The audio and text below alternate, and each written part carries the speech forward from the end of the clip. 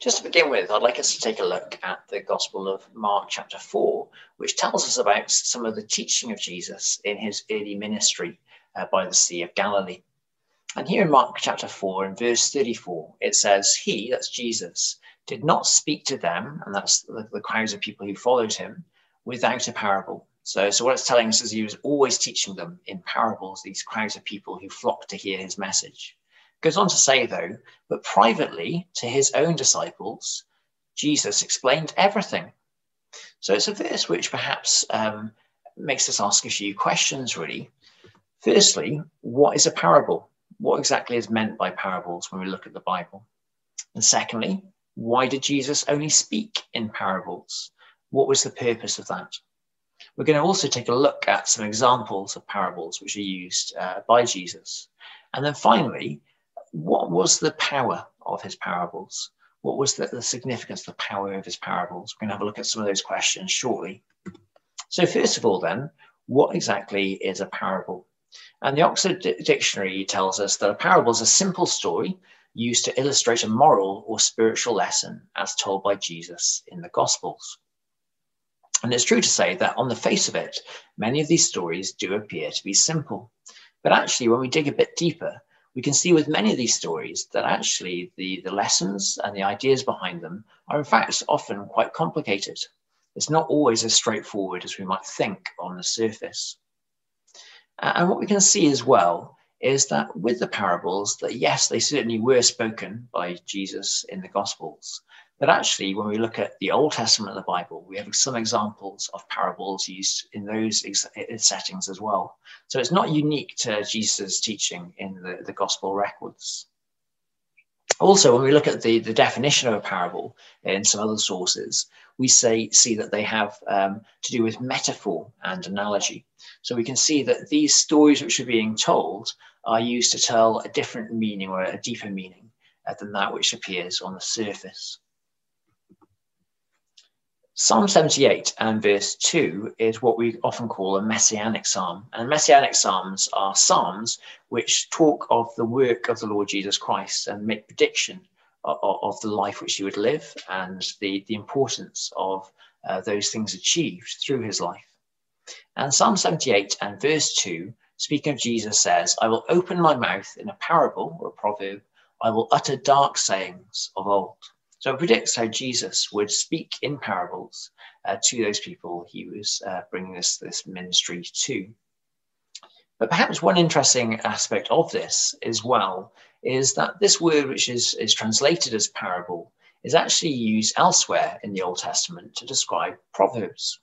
And actually, the Old Testament has a whole book dedicated to proverbs, which again are these short, pithy messages which are used to describe moral ideas or spiritual ideas for people to try and understand. It's a book of wisdom, which is a book which is seeking to inform the reader of how to come to a greater knowledge of God and a greater wisdom in life. So we ask that second question then, why did Jesus only speak in parables? And I think the answer to this question is perhaps a challenging one. And maybe not exactly the answer we might initially expect. We know, don't we, from Jesus' ministry that he was an incredible man, that he was loving and kind, that he was meek, and that he did good to those people who did evil towards him. But in Matthew chapter 13, we have a challenging statement made by Jesus regarding the reasons why he taught in parables. Because his disciples asked Jesus what was the purpose for him speaking the parables, which he did. And this is what Matthew 13, verse 9 to 14 says. And the disciples came and said to him, that's Jesus, why do you speak in parables? And Jesus answered and says to them, because it has been given to you to know the mysteries of the kingdom of heaven. And elsewhere in the Gospels, that's translated as the kingdom of God. But to them, it has not been given. For whoever has, to him more will be given, and he will have abundance. But whoever does not have, even what he has will be taken away from him. Therefore, I speak to them in parables, because seeing they do not see, and hearing they do not hear, nor do they understand. And in them, the prophecy of Isaiah is fulfilled, which says, hearing you will hear and shall not understand, and seeing you will see and not perceive. For the heart of this people hath grown dull. Their ears are hard of hearing, their eyes they have closed, lest they should see with their eyes and hear with their ears, lest they should understand with their hearts and turn, so that I should heal them. And so what we can see Jesus saying to his disciples here is that part of the purpose for the parables was to conceal the actual meaning behind them, to make it more difficult for those people who are hearing this message to understand it. And that's perhaps a confusing thing. Why would Jesus do that? I think what we can see here from this passage is that regarding those people, their ears are hard of hearing and their eyes they have closed. These were people perhaps who were no longer really seeking and really searching for God. And part of the parable, it seems then, part of the purpose of parables, it seems, was to differentiate then between those people who had a real desire to learn about God and those people who weren't really interested in God. And actually, when we look at the book of Proverbs, and again, we mentioned, didn't we, that this idea of Proverbs and parables are linked. In the book of Proverbs and verse 6 of the first chapter, it says there about Proverbs, to understand a proverb or a parable and an enigma, the words of the wise and their riddles, the fear of the Lord is the beginning of knowledge, but fools despise wisdom and instruction. So it's an interesting message which is being put forward there, isn't it? There's this importance which is being spoken of in fearing God, in having respect for God. And that, in fact, is the beginning of knowledge. If you want to come to understand those proverbs and those enigmas which are spoken about in this book of Proverbs, then you need to first fear the Lord. I think a similar principle is being put forward by the Lord Jesus Christ here when we looked at that previous passage regarding the way in which it was important for those people who are hearing the parables to have a respect for those things of God. It was almost a judgment process by which people who weren't interested wouldn't understand that message which was being taught. And perhaps an example of one's mindset when coming to a parable is seen in the parable of the lost sheep in Luke chapter 15. Because Jesus was speaking to two groups of people at this time in Luke 15. He had his disciples there who were obviously keen to hear that message which Jesus spoke about God and about his purpose. And by contrast then, there was another group of people, the scribes and the Pharisees, who were actually looking to convict Jesus and to actually try and put Jesus in a difficult situation. It's very interesting, this parable of the lost sheep, because the way in which it's read has a big impact upon how it is understood.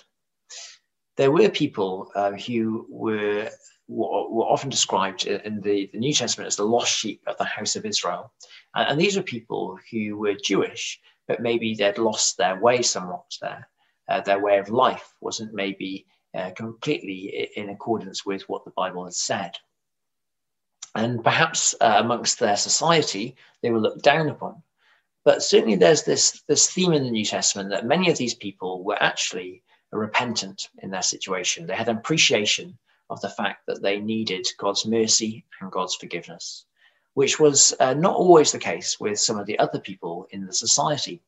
So Luke 15 and verse 4 talks about this lost sheep who is found by its master. And let's just read verse 4 of Luke 15. It says, "What man of you, having 100 sheep, if he loses one of them, does not leave the 99 in the wilderness and go after the one which is lost until he finds it?" It's an interesting question, isn't it? Because you'd think that most shepherds would not leave their entire flock for the sake of just one sheep. Surely they'd lose more sheep in that pursuit of the one which was lost than actually if they just stayed with the 99 in the first place.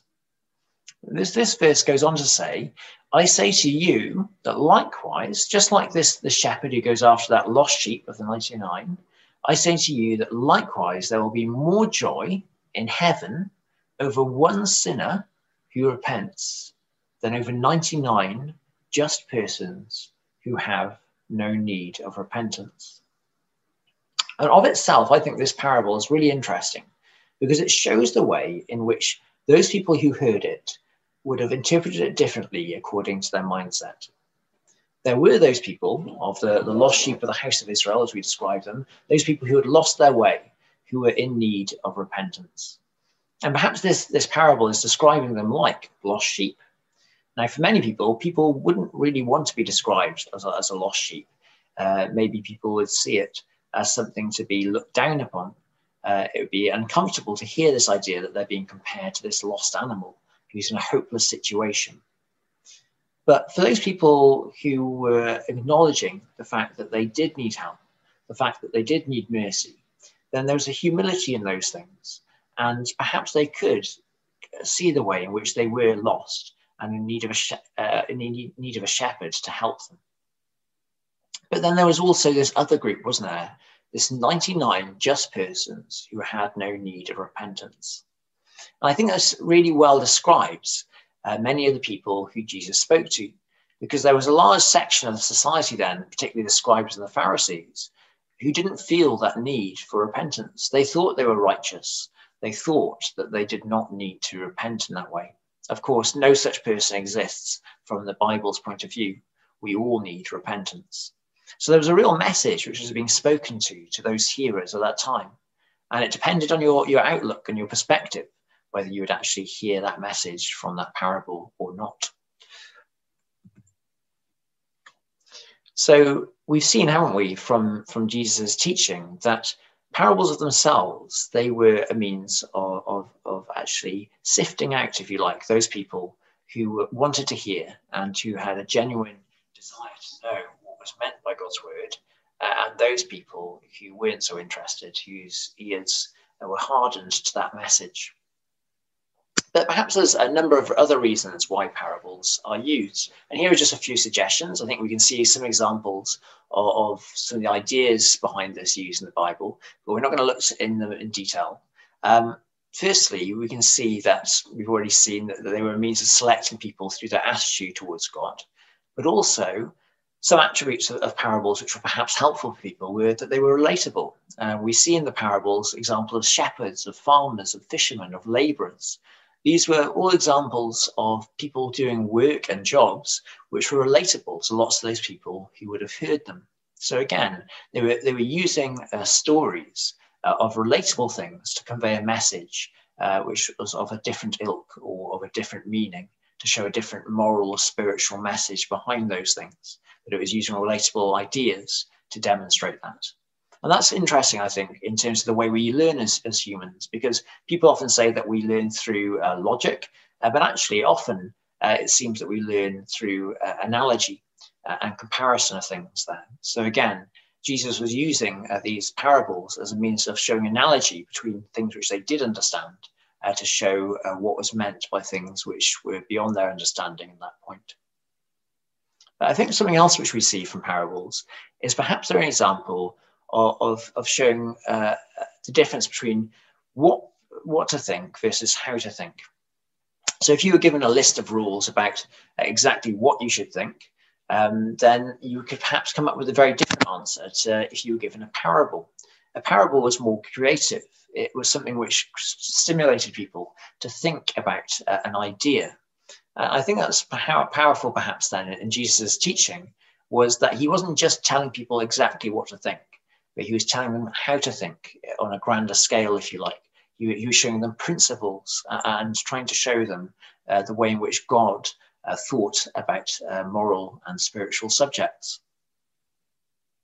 Again, Jesus also used parables to convey a message to people at times, which was a message which they wouldn't have wanted to hear. So perhaps you can think of some circumstances where if somebody was very direct with the message to somebody who didn't want to hear it, then they wouldn't actually even get to the point of really listening to it. Whereas a parable is a bit more surreptitious, isn't it, in the way it put forwards a message. Because people by nature have to actually think about it, then it means that that message has already been conveyed before they have a chance to necessarily react against it. So it maybe gave a bit more opportunity to those people at times who didn't really necessarily want to hear that message. Also, because they were stories about relatable things, then perhaps these parables were more memorable for people to hear. So again, it was maybe something people could catch a hold of and think about and ruminate upon, if you like, there, to think about these ideas, which might have been useful for them in the way in which they were coming to this message of Jesus. And also, they were understandable on multiple levels. We've mentioned it already, haven't we? That very often they're simple stories, but we can often see that there's a deeper meaning behind those stories as well. Let's have a look at an example of a parable, and let's have a look at the example of the parable of the sower. And this is recorded in a number of the gospel records, but we're going to have a look at Luke chapter 8, which describes this parable of the sower. First of all, we see this idea of a sower who goes out to sow. So it's a farmer who's sowing seed for crops. He sows this seed, and some of it falls on the wayside or on the path. And some of it then falls upon stony soil. Some of it falls upon soil where there are weeds which grow up around it. And then some of it falls upon good soil and brings forth fruit. And what we actually see from this message then is some ideas which are put forward by the Lord Jesus Christ. And what's particularly useful about this parable is we have a record of Jesus's description of it to his disciples, the explanation which he gives to his disciples about what it means. Because on the face of it, if you didn't have some of the ideas behind it, it'd be quite tricky to work out exactly what's being said. But when we have Jesus's translation of what's meant by those things, then it makes a lot of sense. Let's just have a look at the actual the record then of Jesus and the way in which he shows his disciples to interpret this parable. So Luke chapter 8 and verse 12 says, the seed is the word of God. So the sower goes out to sow the seed, and the seed, which is represented in this parable, is actually talking about the word of God. And then it goes on to say, those by the wayside are the ones who hear, then the devil or sort of ideas of evil come and take away the word out of their hearts, lest they should believe and be saved. So very quickly, after that seed is sown upon the earth, then very quickly, then the hearts of this individual or individuals are taken away, and they're not given that hope of salvation. They've lost the track, if you like, of the word, the seed of God.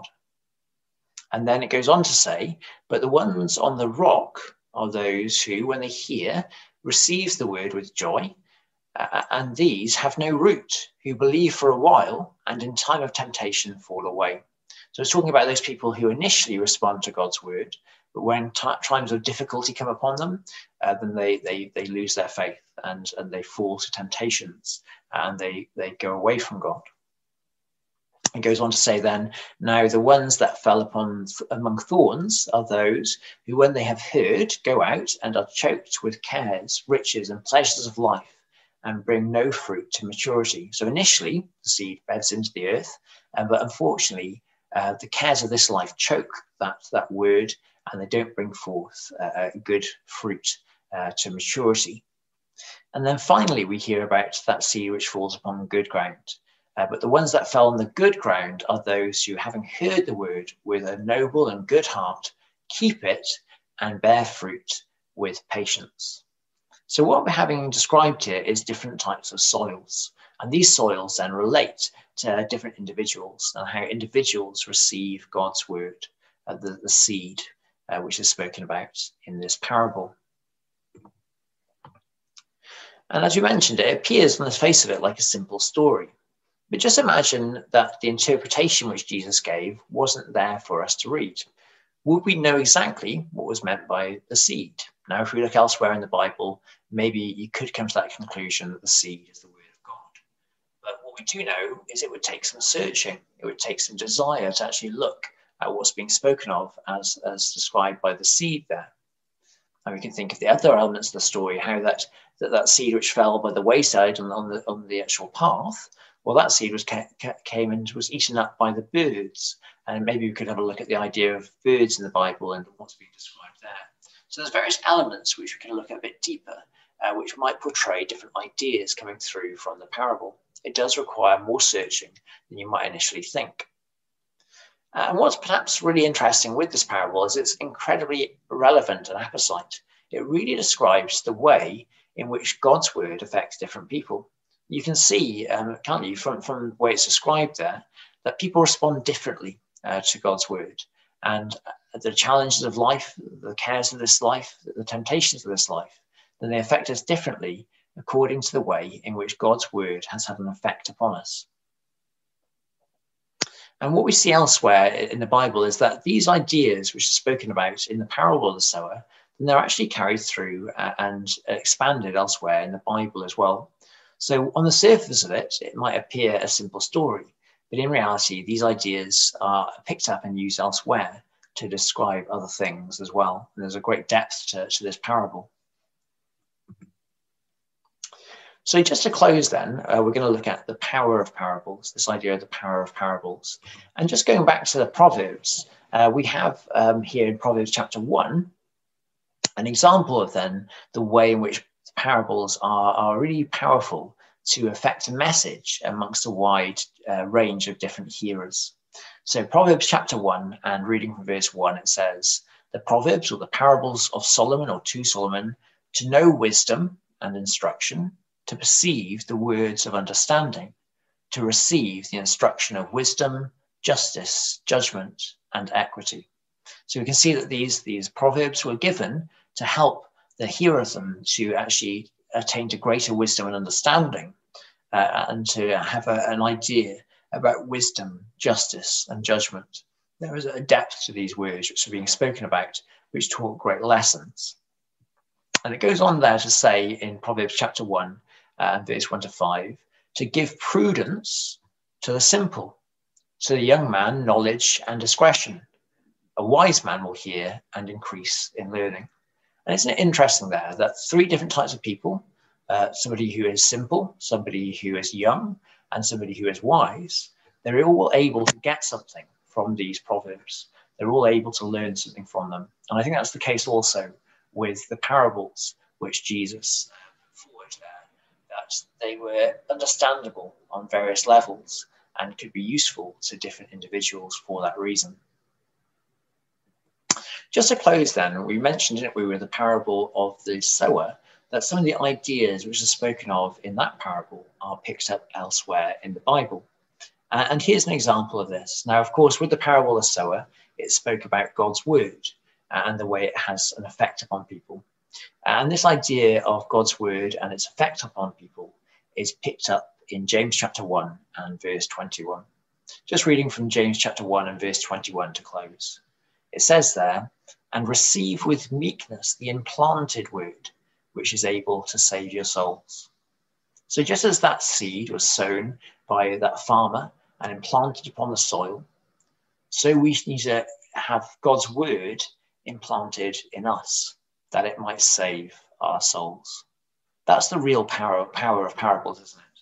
That these words, which are spoken about by the Lord Jesus Christ, have the power to save. And so we need to listen to those things. We need to search them out. We need to be open to those teachings so that we can actually learn from them.